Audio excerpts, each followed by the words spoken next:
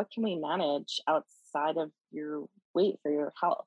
Because even if that were the case, we don't have any way to manage weight really in the long term, and pursuing it is dangerous. Well, folks, the original recordings of this podcast ended at the 2-year mark in May of 2023. I find myself surrounded by special people who have asked that we put the podcast on simmer instead of taking it away completely.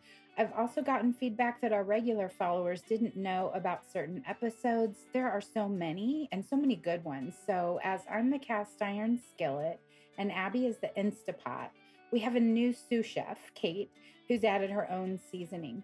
Kate said we've done our meal prep and our summer episodes are in the freezer ready for consumption at any time.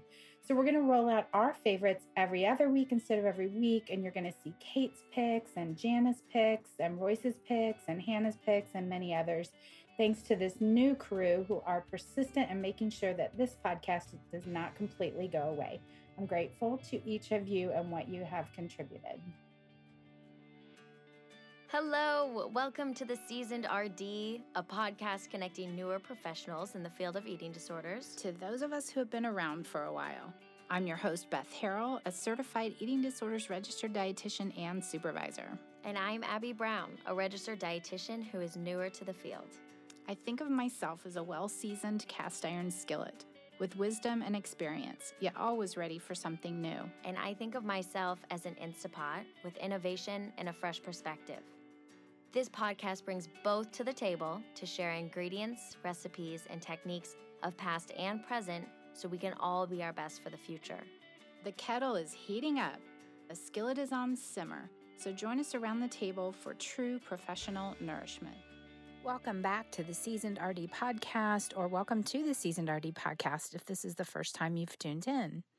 Our guest today is Chelsea Levy. She's a brand new registered dietitian nutritionist, RDN, as a second career, and whom I met during supervision with Elise Resch. Check out episode 5 just a little over a year ago. In that group, I just loved hearing Chelsea's perspective, and I knew she was a must for the pod.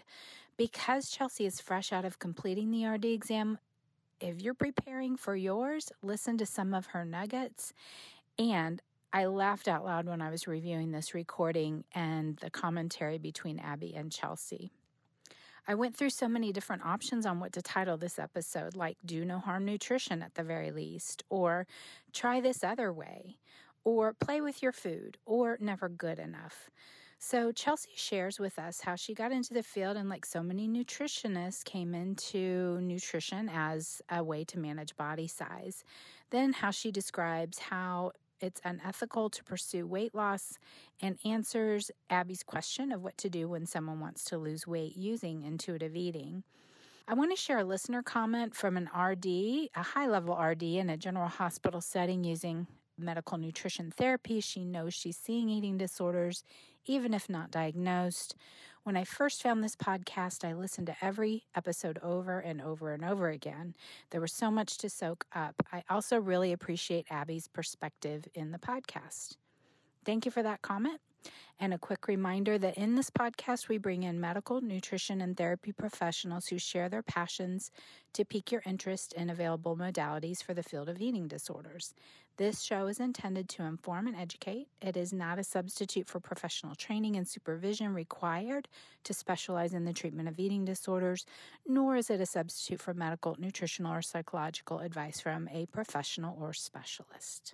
Welcome, Chelsea Levy, to the Seasoned RD podcast. Thank you for inviting me on here. It's a pleasure to be here today. Hi, Beth.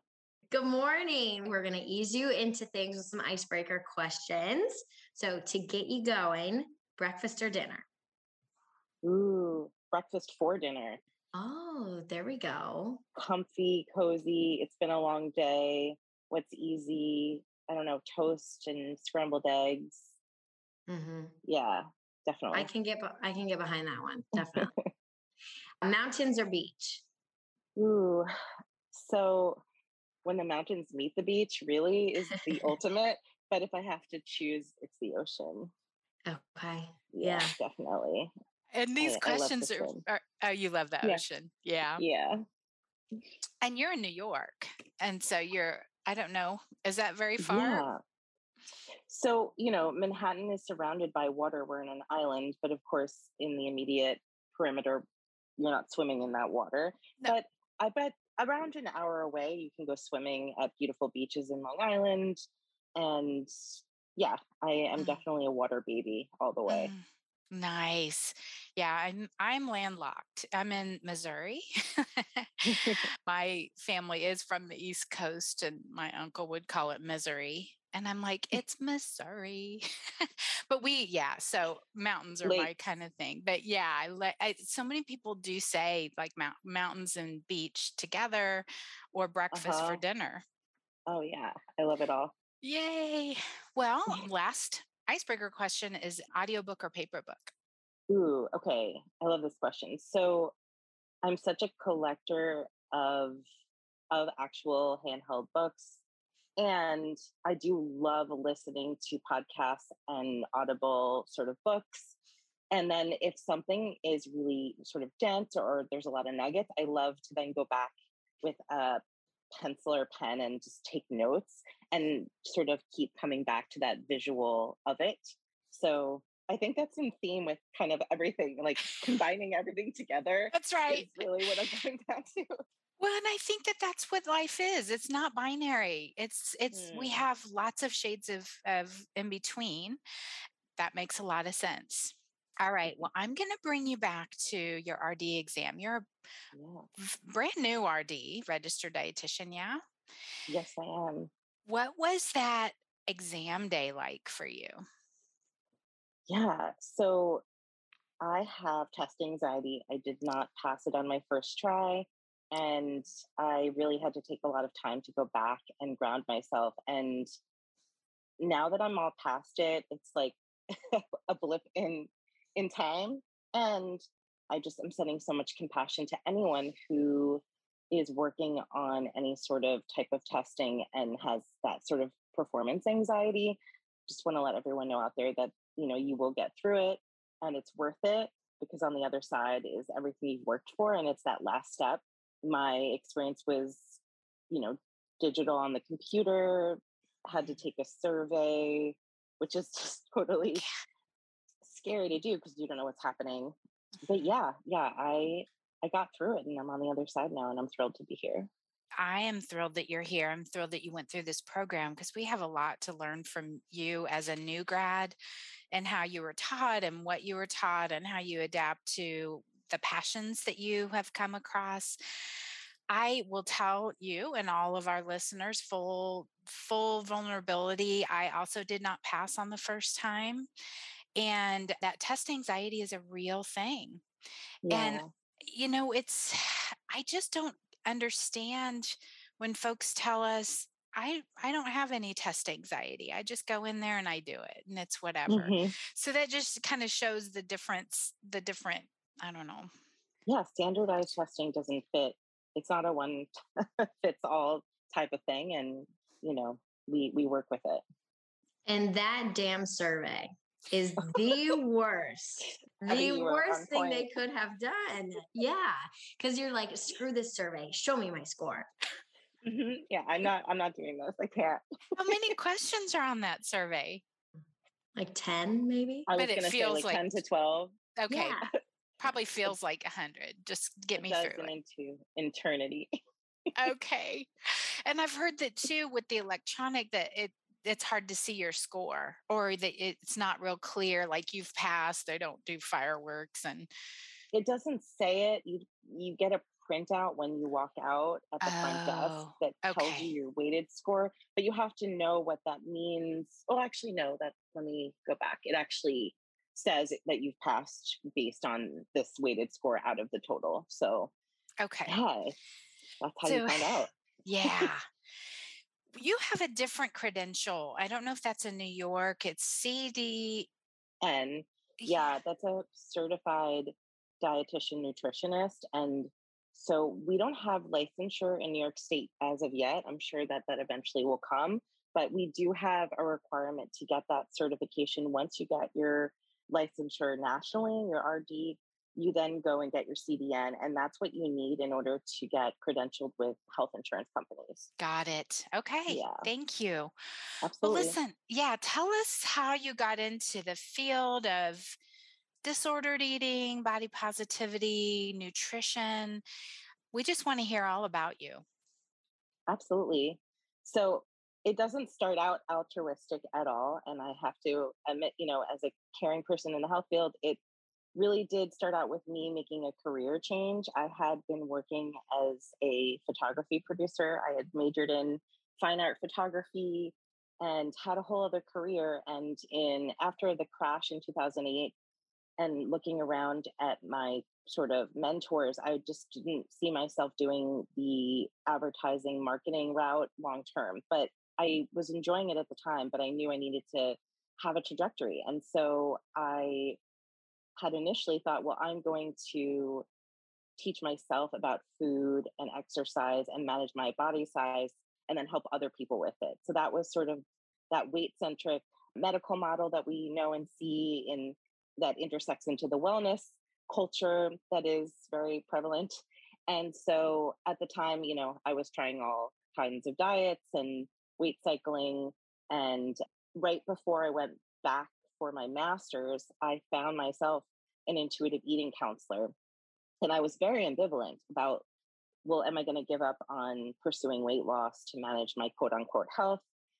And after 3 sessions, I was sold. And I mean, of course, still really questions like, could I really solidify here and not go back and sway? And, things come up. But ultimately, it made so much sense with my education and understanding that I'm making an oath in healthcare to not do harm and learning how unethical it is to pursue weight loss and to teach that for other people, which we know is not really attainable long term for 95 to 97% of the population. And that means, weight cycling, which is hard on your cardiovascular system. It's mentally straining and, dangerous for, of course, eating disorders and chronically getting back into a very rigid and restrictive lifestyle that limits people's ability to have a healthy and balanced life. So learning that was eye-opening and unexpected. And I started my program as someone knowing that I wasn't going to pursue a weight-centric medical model. And for those out there, you can't see me. So I'm in a larger body. So I was the largest person in my cohort, which was in itself just really hard because we're being taught that my body is a problem. And in conjunction with that, I'm standing strong in feeling that I've learned that there's another way, there's another paradigm, but we're not being taught this in school. So I have to learn this weight centric medical model in dietetics, spit it out onto my exams, into my presentations, even though it's really against my alliance of what I see as ethical. So there was a real incongruence there against the grain. I got through it. And during that time, I had maybe one solid health at every size dietitian to be in my cohort, who her name is Katie Zanville. She's in California. She's been in Elisa's group, so you may have met or seen her. Okay. And then a couple of my good library buddies have jumped ship to the other paradigm of health at every size in their work, which is really exciting. It's like, I turned you. But during that time, it was really tough, because I had all these professors and all these research articles to cite that just were totally against everything that I am learning about and residing in for myself and what I intend to teach others. So it was like, oh, great. I'm going to learn all this stuff, have to unlearn it, and then relearn even more and deepen my practice to help others. So that was my entry point. Wow. I mean, you've used the word unethical a couple of times. And then the unlearning that so many of us in the nutrition field are having to do. Why is it unethical to pursue weight loss? Yeah, that's a great question, Beth. I think what we've learned is that when you attempt to pursue weight loss, our bodies have a strong biological shift to focus on landing in a weight set point that is really where you genetically want to land. And any sort of pursuit to restrict underneath that might show up, meaning you might be able to lose some of that weight for a short period of time, but ultimately within 2 to 5 years, you're going to regain that weight and more. And that's hard on the heart and the mind for different reasons. But long-term weight cycling really has shown in the research that that's harmful to the heart. And we know that that raises the risk for eating disorders to really wreak havoc. So, and it really steals space and life joy. It's really problematic.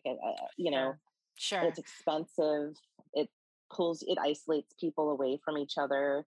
I can't go to dinner with you because I'm on a diet, so I'm going to stay home. I mean, we're social beings. We're meant to connect. That doesn't work in the long term. And when we're taught that we're supposed to look a certain way, for our health, that's really extra confusing. Extra confusing. I mean, seriously, I use the example of people used to believe the world was flat.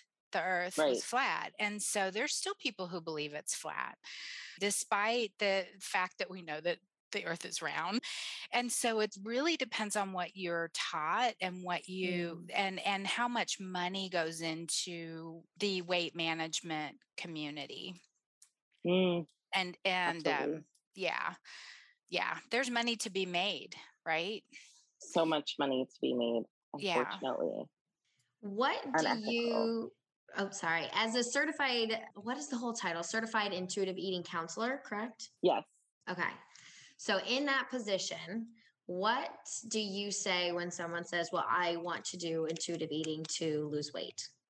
Yeah, that happens all the time.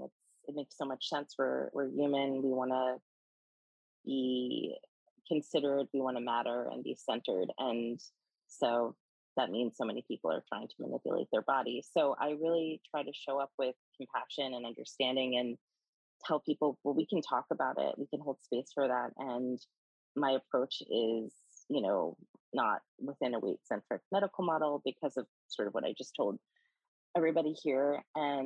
But what we can do is like talk about your feelings around wanting to pursue weight loss and like try this other way. And also sort of name anyone who's telling you that they can help you lose weight for the long term is really lying to you, because we see in the research, one of three things can happen. You can gain weight, you can stay the same weight, or you can lose weight. Our bodies really are going to land where they biologically want to land once we are giving them adequate and consistent nourishment. Yeah. And so I'm really just playing devil's advocate here. Absolutely. I love it. So if someone was doing intuitive eating and they did lose weight, and that the weight that they lost helped them reach that set point because now they are feeding themselves just how you explained, what would you say in that situation? Would that be an appropriate weight loss, or how do you feel about that? Yeah, I think that in some cases, people can lose a certain amount of weight with a change in their lifestyle, and that might be where their body might land. I think it's really about the individual case. Is someone eating consistently and adequately and not using compensatory behavior around movement or some sort of preoccupation, with foods? As long as they're really holding that balance of self-care around all of those elements, then there's nothing wrong with it. I think a lot of the time, like, people don't even know what a proper, maybe proper is not the right word, but like what a meal could look like. We're so skewed and, well, what is nutrition? Because I hear this and then I hear that, and this is bad and this is good. And so even just giving them the guidance of, these are the awesome components we could see. This is going to give you fiber. This is going to help you feel full. So just I think the guidance that intuitive eating in such a relaxed manner is so helpful. Yeah, no rigidity. There is no rigidity. I love intuitive eating for that space of unlearning, because it's so focused on that external piece of following rules and rigidity. and to really take the time to unlearn it and get connected to yourself and what your body is telling you.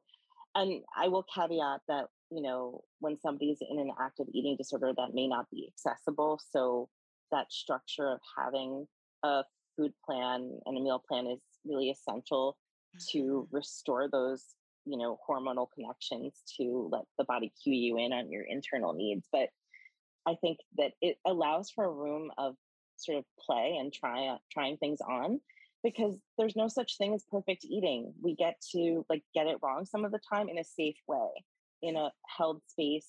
Like, I waited too long to eat and I got hangry, and I'm not going all day. I missed the mark for myself by 45 minutes, and I'm gonna not do that tomorrow. And maybe another day I'm gonna celebrate with food with family, and I'm gonna eat past full. And it was uncomfortable, but I'm not doing it to the point of, harmful behaviors. Mm-hmm. Quick break here to give a big shout out to the sponsor of today's episode. I really appreciate the support from Great Plains Idea. And Great Plains Idea is an online master's degree in dietetics program. It's diverse, just like our profession. I have mentioned in the past that I teach a course in the fall called Nutrition Therapy for Eating Disorders through Great Plains Idea. So you can choose from a variety of courses to elevate your leadership skills, help you apply cutting-edge information in clinical nutrition, public health nutrition, healthcare administration, or nutrition needs across the lifespan. So you can tailor your degree to enhance your practice and meet your professional goals. Courses are completely online, so you can fit them in around work and family. To learn more, check out gpidea.org or visit the link in our show notes. That's what we have to ask as intuitive eating counselors. We have to ask folks to put weight loss on the back burner. It doesn't mean that it's not important to you or to them. It's that it can get in the way of actually listening in. Like you said, it may not be available. I love the word that you used, the unlearning, but to play with it. It's playful. It's not this very rigid counting, weighing, measuring everything. Right. And the last, as you were saying, Abby, about the, fiber and other things. And this is the 10th principle is gentle nutrition. Sometimes we have to wait to do that, because if someone has diabetes and they have been told that they need to count their carbs, that can be very helpful for their hemoglobin A1C, but it can get in the way of hunger and fullness, because if they're looking at the scale every day or counting and becoming too rigid and getting caught up in the rabbit hole of all of that, then they may turn to the over restriction, to which then the body reacts with hunger, and that doesn't help blood sugar levels in the end either. And the idea of just trying things, just practicing, let's just see. It's almost a crazy idea, people want to see a straight line. This is exactly what is going to work. So yeah, I like how you said the word playful. I don't know, let's just see. I like that idea. Thank you. It can be really scary. And I really like to caveat with my new clients, because this is an outpatient setting, that this is within a harm reduction model. So if someone comes to me with a lot of intense medical nutrition therapy needs, we're going to look at that first and make sure that people are getting the medication they need so that we can play with food. For example, someone with type 2 diabetes who's recently diagnosed, their blood sugars are mostly maintained. They have first line metformin to take. And so we can focus on making sure that they get that timing they need for the consistency. But we can get more play with combining the foods and figuring out textures and taste. So doing it with safety. And then, in other cases, maybe there's more flexibility. It just depends on the situation, but not really giving a specific prescription of what to eat or how much to eat, because that really doesn't let someone connect to their internal needs. So Chelsea, you said that you live in a larger body. Yes. And what do you say to folks who say, but I have to lose weight for my health? Yeah. And that happens often, sometimes with my clients with eating disorders or more acute cases for the outpatient setting. Yeah, it's a big concern. They've been told by their family or their peers or in school or wherever they've learned it, and it's in the news. So it comes back to, well, what can we manage outside of your weight for your health? Because even if that were the case, we don't have any way to manage weight really in the long term, and pursuing it is dangerous. So if we take that out of the equation, what would somebody in a thin body be prescribed? What would we do for them? And are we doing those things for you? First and foremost, you know, I I think love that's that. a place for exploration and it feels hopeful. And because this podcast is for professionals, I think that we need to mention the health sheets Hmm. for through Health at Every Size, through the ASDA program, Association for Size Diversity and Health. And pursuing health is not something that anyone should have to do. And if they're interested in doing that, but they know that they've tried multiple weight loss programs because that's what they thought was the right way to go, it can be, you just feel beat up, chewed up, and spit out. So the health Hmm. sheets are so helpful because, and we can link to those in the show notes too. But if you have someone with high blood Hmm. pressure or high Hmm. cholesterol, it's how can Hmm. I pursue my health and getting these numbers to where it's good for my body without the pursuit of weight loss. And yeah, so Abby, back to your point too about if someone loses weight, if their body stays there and like Chelsea said that they're continuing to eat intuitively and satisfaction, then that's okay. The problem I think can be when someone gets attached to that and then they start restricting or compensating, as Chelsea said, to keep that off, then it becomes less intuitive, I should say. Hmm. I love the health sheets. I actually used the joint pain one for one of my clients with RA, and that was really helpful for them to sort of lean into trusting themselves to do this unlearning after decades of dieting. It's really What's exciting. Speaking of RA, have you looked into the AIP diet? Yeah, I have a client with I mean, all eating disorders are restrictive, but with anorexia who had been put on that diet before working with me. And we had to really parse through how dangerous that is for the intersection of eating disorder care, of like what sort of this, what the medical model is What is promoting. this diet? I haven't heard of it. It's the autoimmune protocol, but now people are calling it autoimmune paleo. And it's this Yeah, wildly very restrictive. restrictive. I mean, Yeah. no legumes. It's just, it's more restrictive than FODMAP, and FODMAP is temporary. And yeah, it doesn't have a lot of substantiated. It doesn't have much of any substantiated evidence. So I definitely relay that to anyone who brings that to me.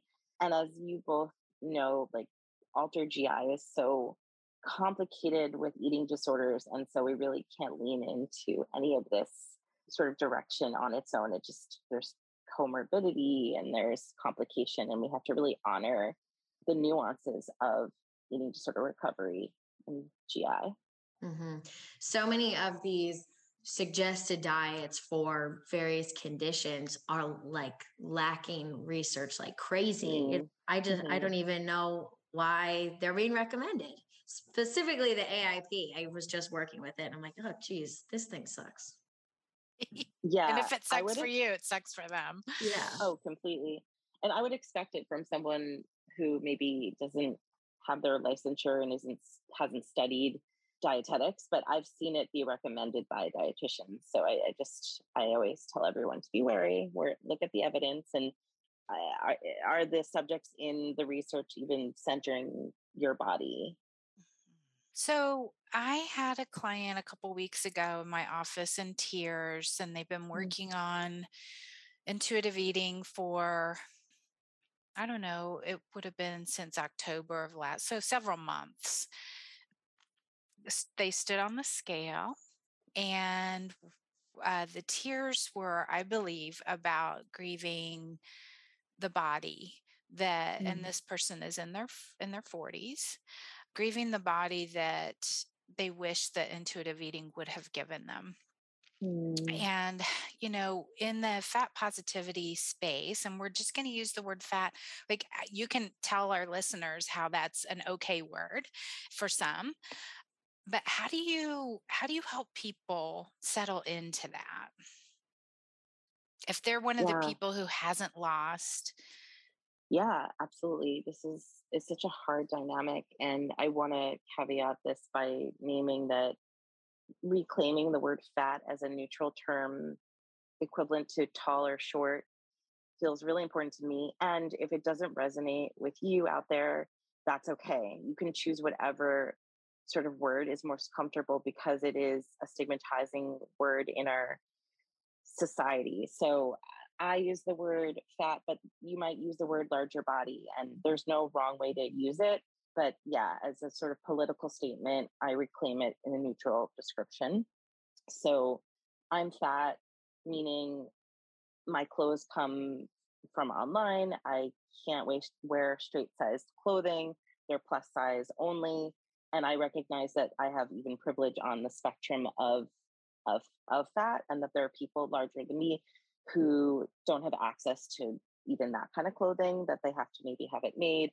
So yeah, just sort of naming that there's a whole range. But it can be really scary to have to lose control of the idea that you want to be centered in your body size in a society that really maybe only like 5% of the population naturally looks that certain way and is sort of promoted in a smaller look. So we have to really unpack what that's all about, which is really racist and classist and really problematic on many levels and not really based in actual health. So it's a lot of that acceptance. But on top of that, we live in a system that doesn't center all bodies.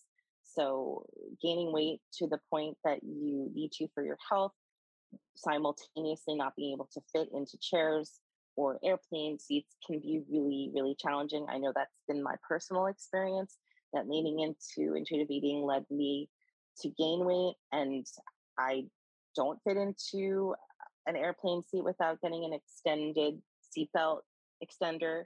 And that's really what has initially been hard, but I'm not dieting anymore. And I I am happy for it, not weight cycling, and I can share that lived experience with other people. It's again, it's a really challenging dynamic, and because in some ways, certain parts of this experience of your body changing is healthy and safer for yourself mentally and physically, and then having to go out into a weight stigmatizing society or work with other types of clinicians who are weight centric is really, really hard. So that's why I would say I really pair this with being a patient advocate, fat positive advocate, meaning I want to celebrate fat bodies that land there. And because body diversity has always existed and we need to really let it shine. And where there's areas that those bodies aren't centered, I want to be an advocate for the people that I'm working with, that I care about, that get vulnerable with me and let me help them unlearn, behaviors in their life that were harmful. So that means maybe helping them navigate like how to book an airplane seat, or like what airline to use, or what seatbelt extender to purchase, or that you could get one on the airplane, or like just sort of giving people options to know what they can do for themselves, calling their doctors ahead of time, and holding space for making sure that they're going to be as safe as possible, which isn't always the case. I do my best. It doesn't always work out. I do want to name that, like, it can only go so far. But if I can protect somebody from getting weighed and then that sort of anthropometric gets shared with me directly, that's like harm reduction for my client. Mhm. You know, there's so much that we could, just in that last 2 minutes of what you were talking about, we could spend a whole hour. One of the things that, living in a fat body, you said intuitive eating led me to gain weight. I can just hear the weight culture, the weight Hmm. centric culture. So they're going to say it didn't work. Hmm. And as eating disorders professionals, you have to understand what weight suppression is, regardless of initial weight or regardless of the way you feel about different size bodies. Larger body folks can be weight suppressed.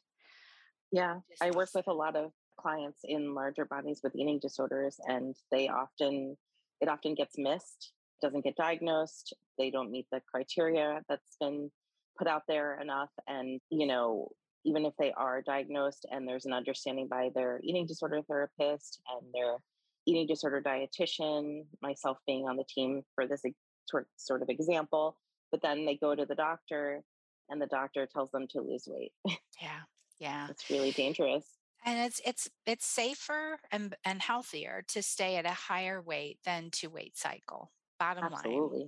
I share that with Absolutely. my clients all the time, but it doesn't when it actually happens to you. And I'm going to go back to the client who was sitting across from me in tears, realizing that her weight wasn't going to be one. And when we first started, it was your weight's either going to go up, down, or stay the same. And she knew Hmm. that, but still going through and finding out months later that her weight has not gone down was hard for her. It's a real challenge. It is really hard to help people let go of you have to lose weight, you have to be in a smaller body.